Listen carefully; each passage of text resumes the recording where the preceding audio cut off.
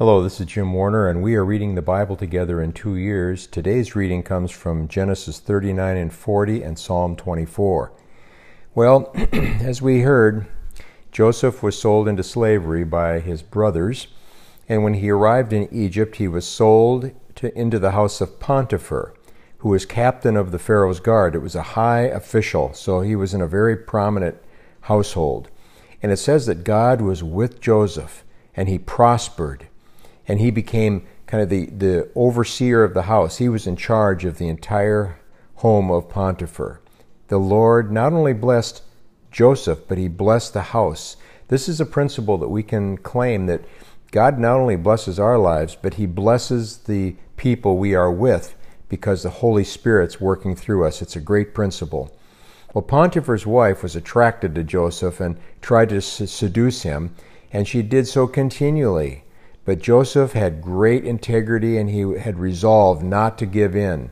So eventually she just grabbed him, tore off his cloak, and Joseph ran, but she framed Joseph.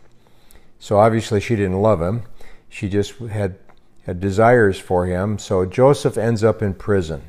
Well, again, the Lord blessed Joseph in prison, and so he became in charge of all the prisoners very quickly. Well, the head butler and the head baker of Pharaoh were in prison. He had become angry with them, and for some reason they got thrown into prison. They both had a dream, came to David and said, I can interpret it, but I want you to know that God is the interpreter of dreams. He'll just tell me what the interpretation is. So they both told him the dream, and the butler's dream, the interpretation was that in 3 days he would be restored to service. And the baker's dream, the interpretation was that in 3 days he would be hanged. And those things both came true. Well, earlier, Joseph had asked the butler to remember him, to put in a good word for him to Pharaoh. And in verse 23, the last verse of the chapter, it says the butler forgot about Joseph. So he remained in prison.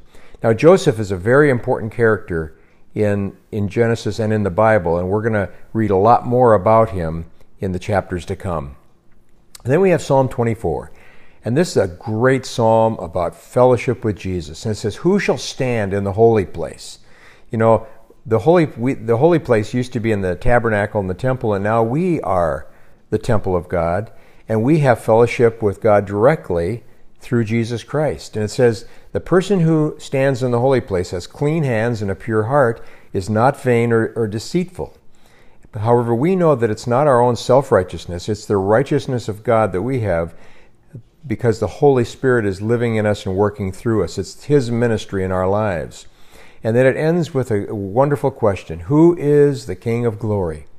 And it answers the question, the Lord, mighty in battle. And when we go to the New Testament, we see that this king is Jesus Christ. In Revelation 17, verse 14, it says that Jesus will come the second time as the King of Kings. And the great passage in Philippians 2, 10 and 11, that every knee will bow and every tongue will confess that Jesus Christ is Lord.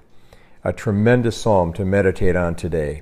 Tomorrow we're going to continue the story of Joseph in Genesis 41 and 42 and look at Psalm 25. So keep reading the Bible. It will change your life. We'll see you tomorrow.